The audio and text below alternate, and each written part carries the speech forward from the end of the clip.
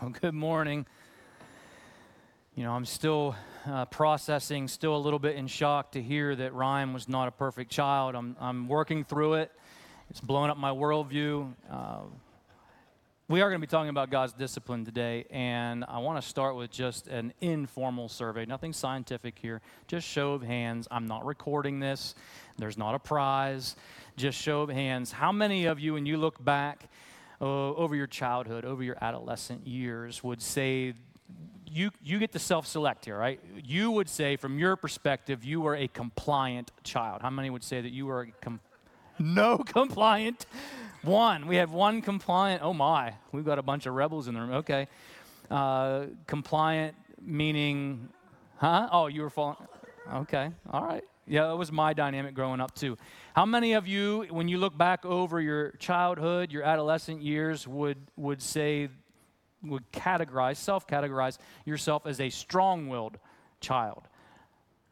All right, and the rest of you, I don't know where you fall in there. You just don't want to play my survey today, I guess. That's fine. It's raining. You're grumpy. We'll be all right. Discipline was something for me growing up that at times was, for me, a struggle. My parents used to tell people, this is a true story, my parents used to tell people that Dr. Dobson's book, The Strong-Willed Child, was written about me. They told people that. They said that out loud, that Dr. Dobson wrote that book about me, which I don't think is very nice.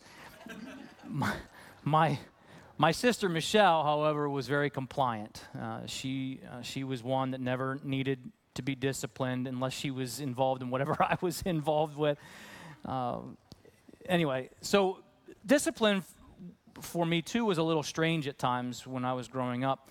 My dad, when he would discipline me, he tended to be a little bit more harsh. I grew up in the era of the belt and the spoon. I grew up in that era. And so that was kind of my experience. And the other thing was, when I was getting in trouble, I was told, look at me in the eye. Right? The natural tendency when you're getting in trouble when you're a kid is maybe to look down. You don't want to look at me when I'm talking to you. Does that sound familiar with some of you? Look at me when I'm talking to you. And no sass back, no talk back. You just look back. So that's what I was trained. That's how I was conditioned to behave during discipline. So anyway, that got a little sideways on me whenever I was in elementary school one day. We were coming back from, in Roaring Spring, they had the gym across the street. And we would walk across and then back over to the school.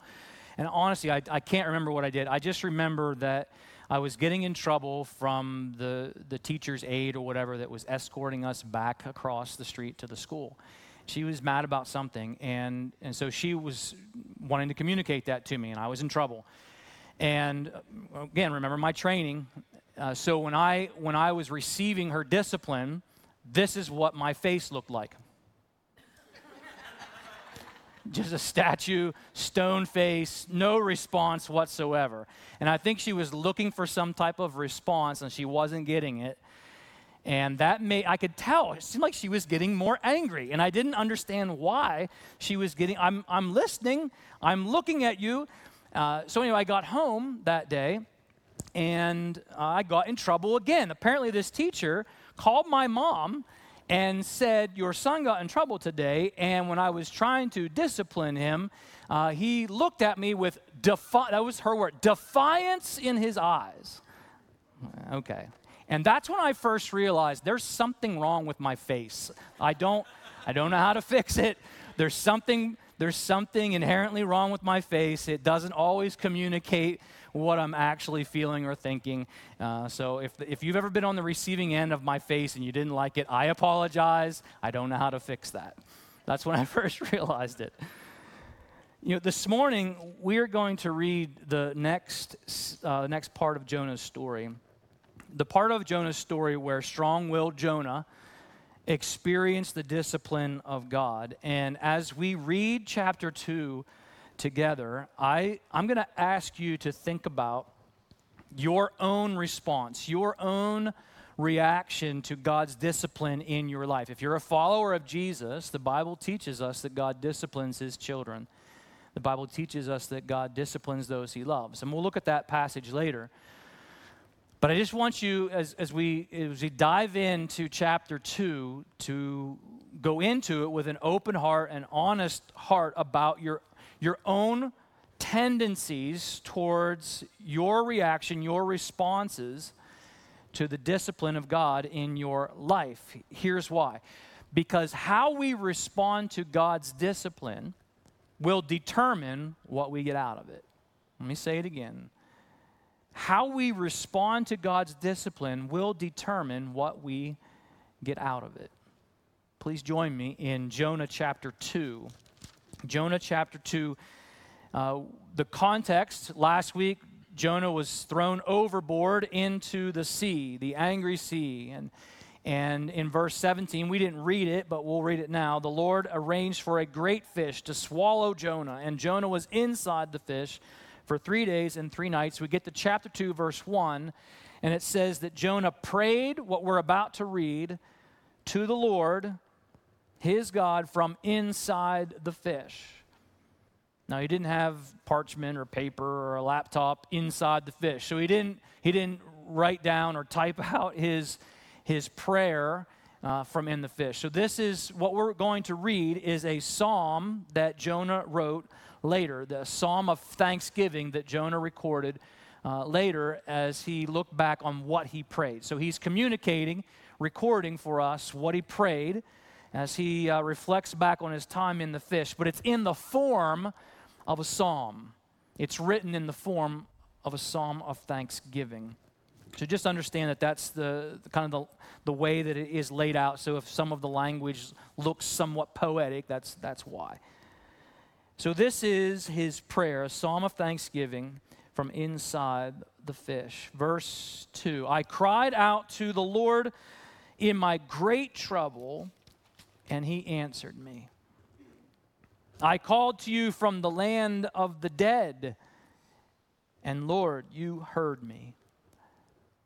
If you have a different version, I have the New Living Translation. If you have a different version and it has the Hebrew word Sheol, means the land of the dead. The New Living Translation has just gone ahead and translated that Hebrew word for you.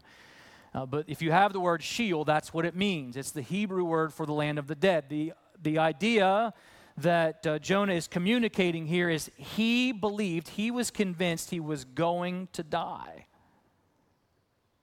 That's a pretty serious situation. He was convinced he was going to die. And notice, even in that moment, he cries out to God for help.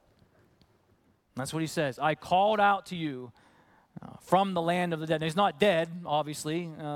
He's still alive when he says this. So he's convinced he's going to die. He cries out to the Lord for help. Verse 3. You, who's he talking to? He's talking to God. You threw me into the ocean depths. Wait a minute, I thought the sailors threw him overboard. Well, physically the sailors threw him overboard, but he's in this situation because of the storm that God brought. Read on. As I sank down to the heart of the sea, the mighty waters engulfed me. I was buried beneath your wild and stormy waves. Jonah recognized that God was the one who was disciplining him. He understood that. This was not just Jonah having a very bad, rotten, terrible day. Jonah was trying to run away from God, and God pursued him. It didn't have to be this way. This isn't how God started the communication. He didn't start the communication with Jonah with the storm. He started the communication with his word, and Jonah ignored that. But God pursued him, and now he's disciplining him. Verse 4. This vivid description then of his descent and what he was experiencing when he thought he was going to die.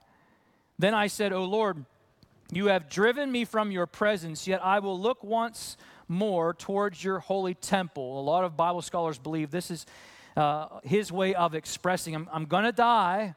I know I'm about to die, but I'm going to see you in heaven. I sank beneath the waves, and the waters closed over me. Seaweed wrapped itself around my head. I sank down to the very roots of the mountains. I was imprisoned in the earth, whose gates lock shut forever.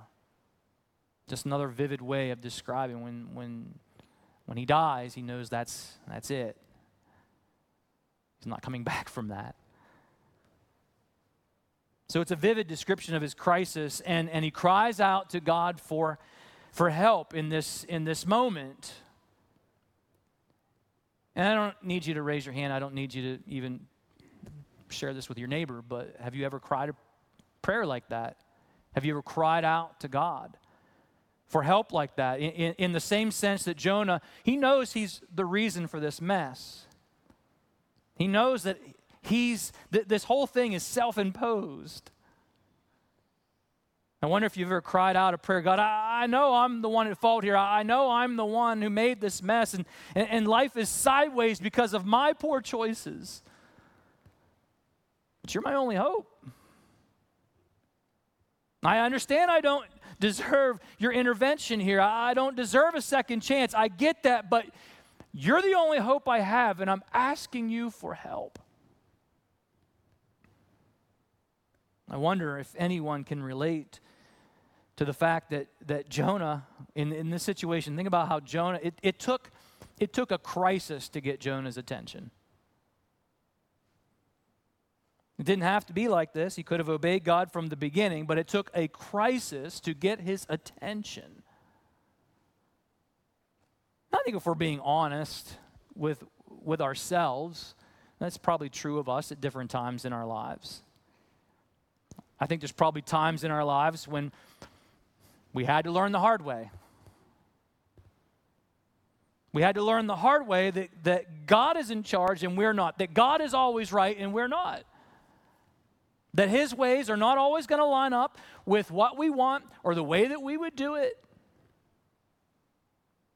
And that sometimes causes tension in our faith. Maybe our stubborn, hard-headed arrogance causes us to decide, you know what, I'm going to do what I want to do because I know more than God, or I know better than God.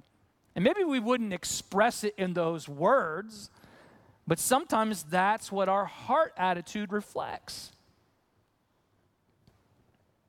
Well, think about that. If that sometimes is your heart attitude, if that's my heart attitude, how should God respond to that? Should God just ignore it? Should God think it's cute? Oh, Mark, you little rascal. At it again, how adorable. Well, that certainly wouldn't line up with the holiness of God, would it? So we know that God is holy, we know that God is just, and we might think, well, because God is holy and just, well, shouldn't we then just expect God to squish us with his giant thumb? That's what we deserve. And yet, God is holy and just, and he's also love. So instead, the love of God pursues us. The love of God comes after us and tries to capture our hearts. The rest of verse 6 says, but God. I love that. We see where Jonah is. We see how serious the situation is. But the end of verse 6 says, but you, O Lord my God, but God. How many times do we need those two words in our life story? This is where I'm at. This is what's going on in my life, and it's not headed in a great direction, but God. But you, O Lord my God, you snatched me from the jaws of death. As my life was slipping away, I remembered the Lord, and my earnest prayer went out to you in your holy temple. Jonah is fully aware that it is God who spared his life. And I read that, and it is so encouraging to me. Because there are times when we make a mess, our poor choices are the reason we're in the mess. And it's easy for us to think that the mess we're in, and we're the ones who put ourselves there, that disqualifies us from God's love. That we have no right to ask for God's help, no right to ask for God's mercy. But Jonah's story proves to us that God will meet us where we are, even in our self-imposed mess. When we cry out to him, he will meet us where we are because he's been pursuing us. This summer, when my wife and my daughter Faith and I, we went to the adult conference for our fellowship. And one of the things they had at the conference one evening was a concert from Cochran and Company. And I didn't know who that was. And we got to the concert and started listening to his songs. Oh yeah, I know these songs. I just didn't know that he was the one who sang them. There was at least 3 or 4 songs that have been on the radio and really, really good songs. One of those songs is entitled Parking Lot, and it's on the radio right now. It's pretty popular. It's really a good song. And he told the story at the concert behind the song Parking Lot, and it's the story of him as a young man being in his car in his college-age years, being in his car. He's in a parking lot.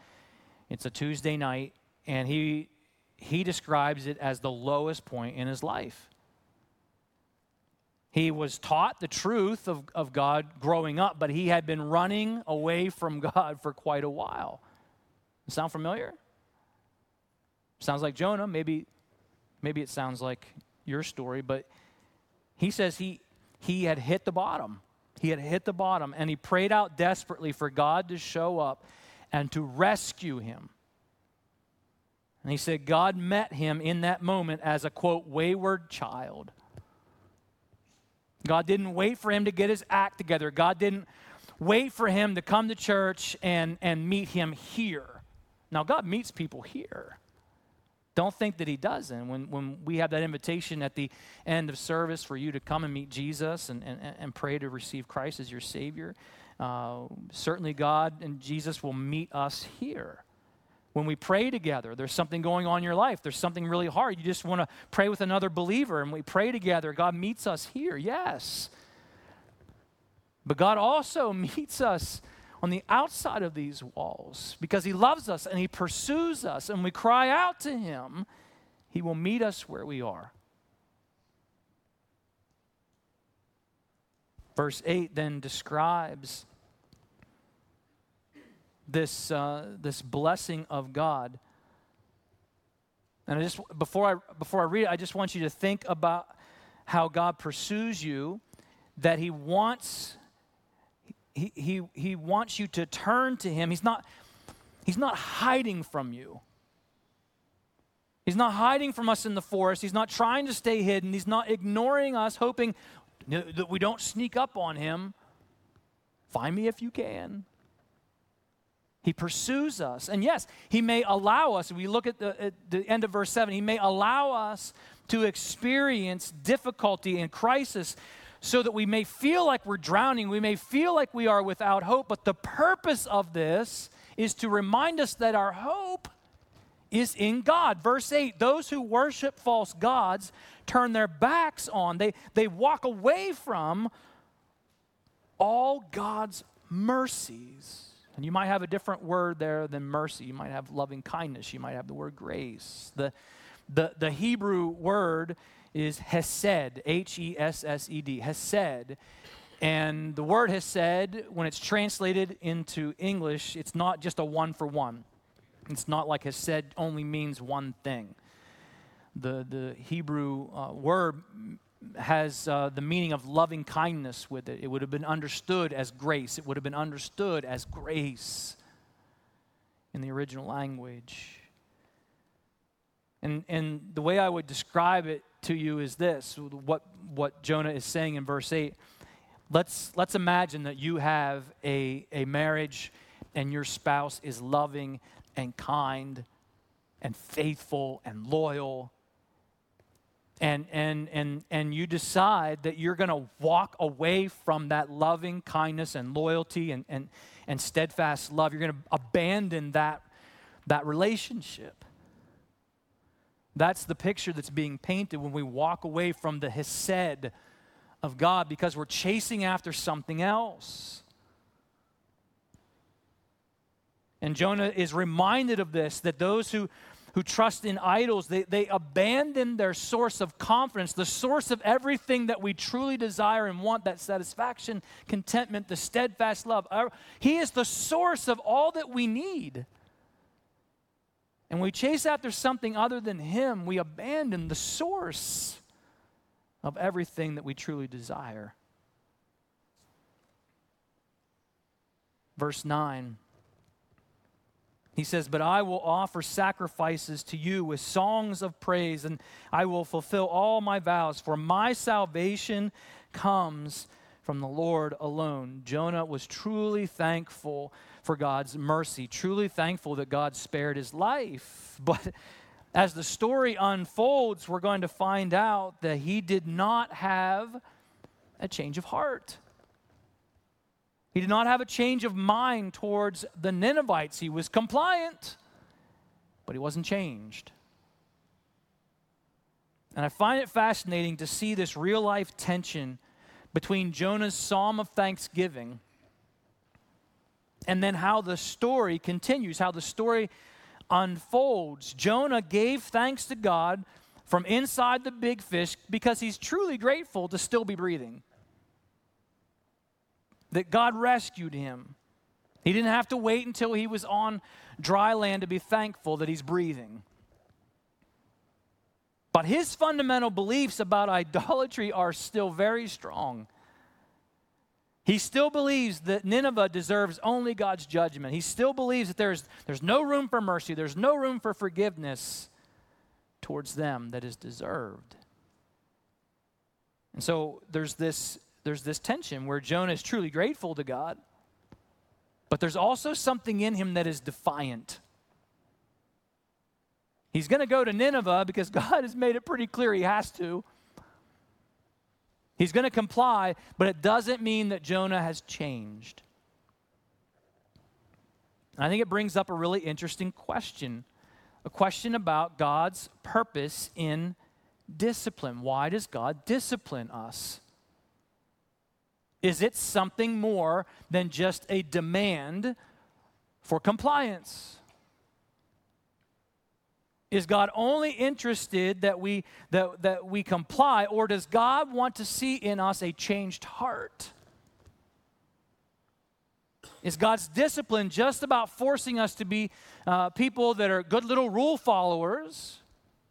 Or does God want something more than that? Is God, in His discipline, creating within us a desire for God's hesed, a desire to experience God's loving kindness and steadfast love and mercy in our everyday lives? See, how we respond to God's discipline will determine what we get out of it.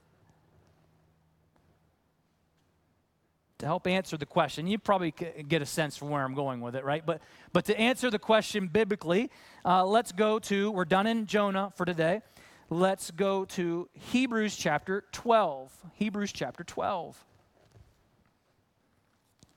I'm going to start in verse 5, where the writer of Hebrews encourages us to remember the words of God when he said, "My child, don't make light of the Lord's discipline. Don't give up when He corrects you. For the Lord disciplines those He loves and punishes each one He accepts as His child." As you endure this divine discipline, remember that God is treating you as His own children. Who ever heard of a child who was never disciplined by its father? Now pause. We have seen that, right? And I'm sure it existed then, where you would have bad fathers, bad parents that don't discipline their kids, and they're wild, and it's not good. So he's not making the point that it never happens. He's making the point that that doesn't happen with a good father. When you have a good parent, when you have a good father, there's discipline involved. That's the idea of that rhetorical question. If God does not discipline you as He does all of His children, it means that you are illegitimate. You're not really His children at all. Since we respected our earthly fathers who disciplined us, shouldn't we submit even more to the discipline of the Father of our spirits and live forever? Our earthly dads did the best they could. like I said, grew up in an era of the spanking, and sometimes that probably went too far. And then there was an overcorrection in the next generation where, we don't discipline at all, and we give out trophies for things that don't deserve. You understand, there was an overcorrection at one point in parenting, and it's like a free-for-all. But people are doing the best that they can. But God's not like that. God always disciplines for the right reason, in the right way, in the right amount, for the right amount of time. God is always perfect in his discipline. Verse 10, our earthly fathers disciplined us for a few years, doing the best they knew how, but God's discipline is always good for us, so that here's the reason, why does God discipline us? So that we might share in his holiness. He's trying to produce something in us.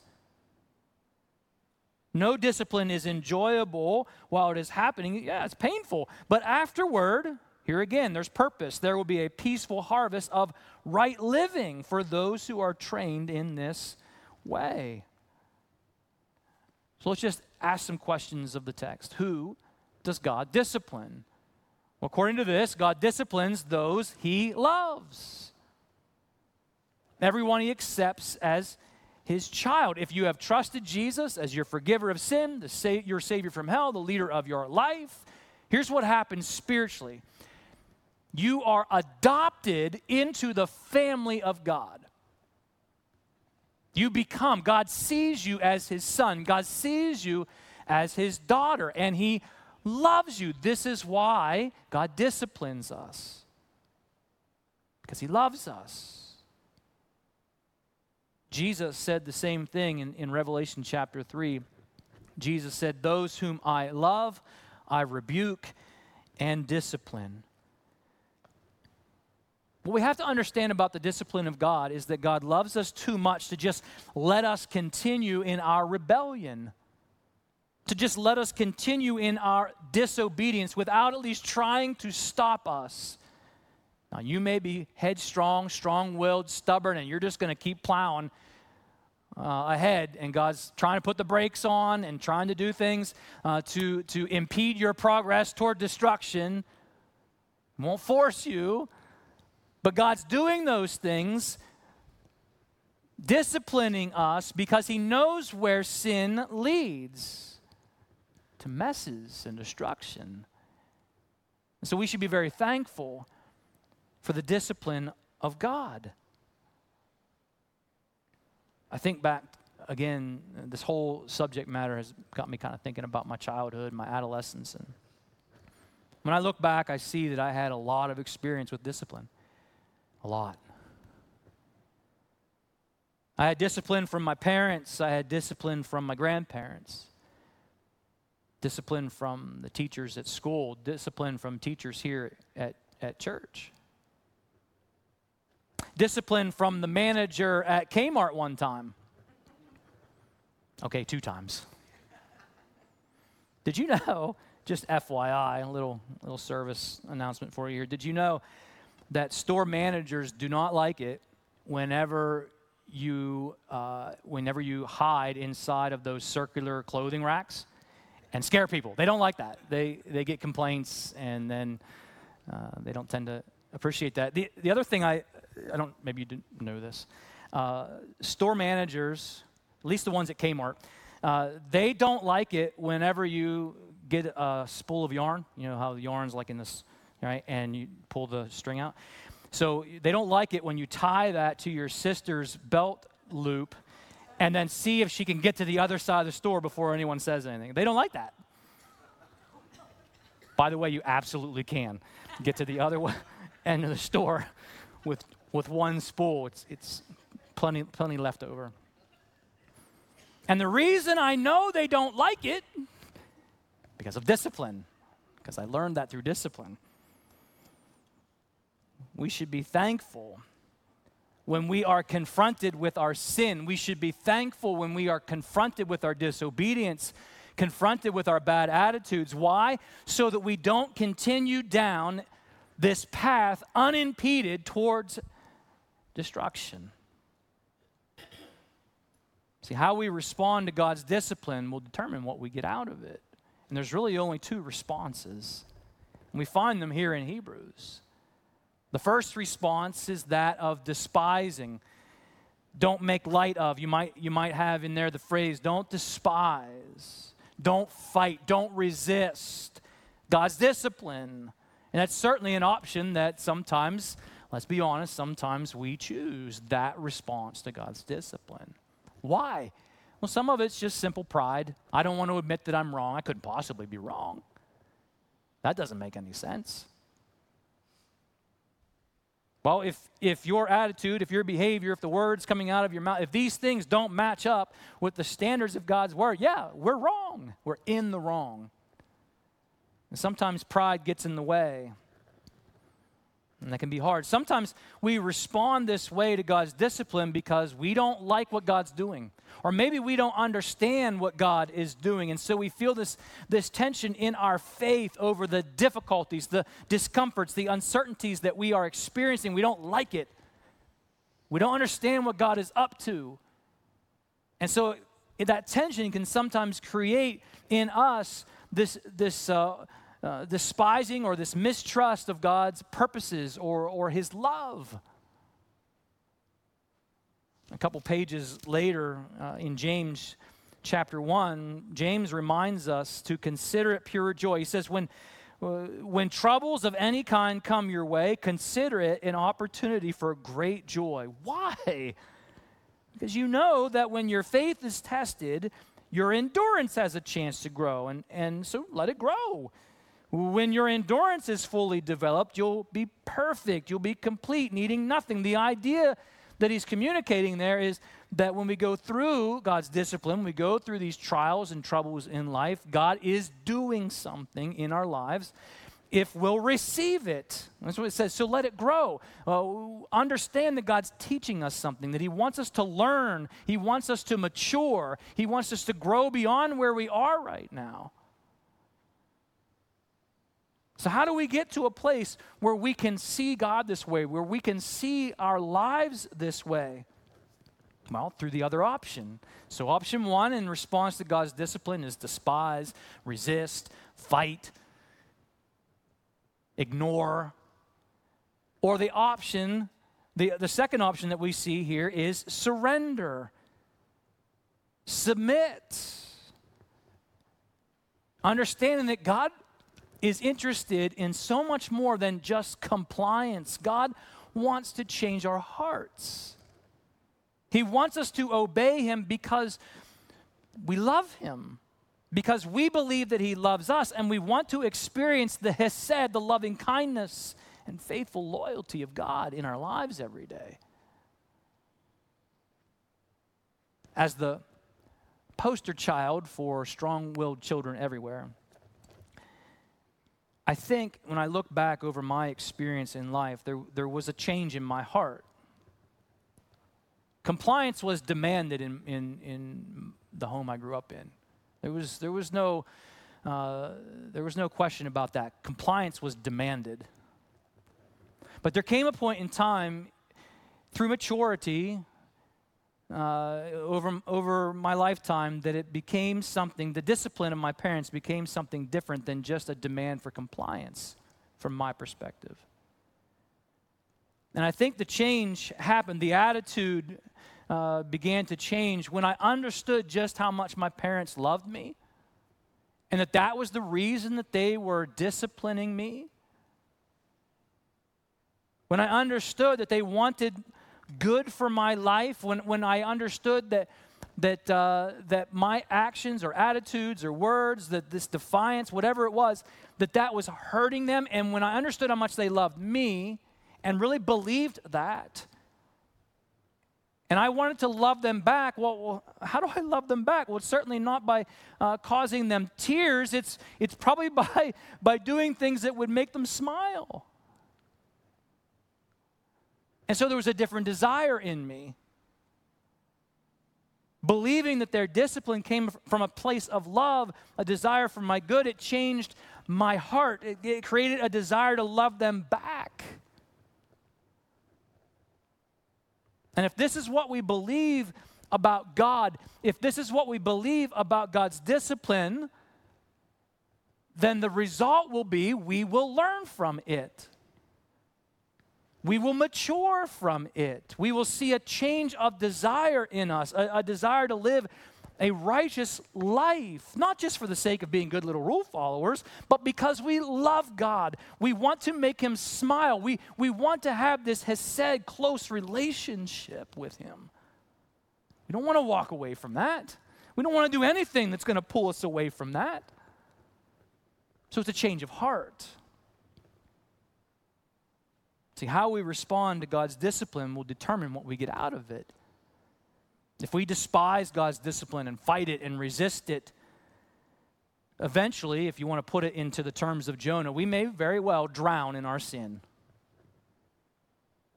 Or it's possible that we will comply, but never experience a change at the heart level, and that eventually comes out in our attitudes of resentment. That's where that leads. Yeah, I'll do what you say, God, because I don't want you to blow up my life, but I don't like it. Does that sound like a heart attitude that is close to God? Either resisting or despising the discipline of God does not lead us towards experiencing God's hesed, his loving kindness and grace. It doesn't lead us toward this righteous life that he wants to bless us with. But if we submit, if we surrender to God's discipline, we will experience this change of heart and mind that believes God loves us enough to discipline us. It will develop within us a heart of maturity. We'll learn from our mistakes. We're going to make mistakes. We're going to fall short. We're going to fail because we're imperfect people. But if we take the discipline of God in our lives and we are learning from it, and we are maturing and growing, then we are moving towards God's loving kindness and steadfast love. Not just becoming some good little rule follower. And so I'll just end with a question. It's between you and God. How have you been responding to God's discipline in your life? How have you been responding to God as he has been pursuing your heart? I have in your notes a fill in the blank, and I put it this way on purpose. The fill in the blank says, this week I will respond to God's discipline with, and then there's a blank. And the reason I left it blank is this. The word that you put in there only makes sense, the rest of the sentence only makes sense if you put the word submit or surrender. The rest of the sentence says, and I'm going to ask him to change my heart. That sentence makes no sense if what you put in there is despise, fight, resist, ignore.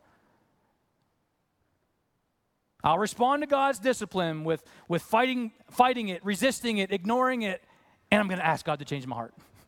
That sentence doesn't make any sense. It only makes sense. The commitment, and this is just a simple action of commitment. It only makes sense if you're going to commit yourself to filling in the blank there with the word surrender or the word submit. And if you've never surrendered your heart to Jesus as your forgiver of sin, as your Savior from hell, as the leader of your life, just understand that Jesus is inviting you into that relationship today.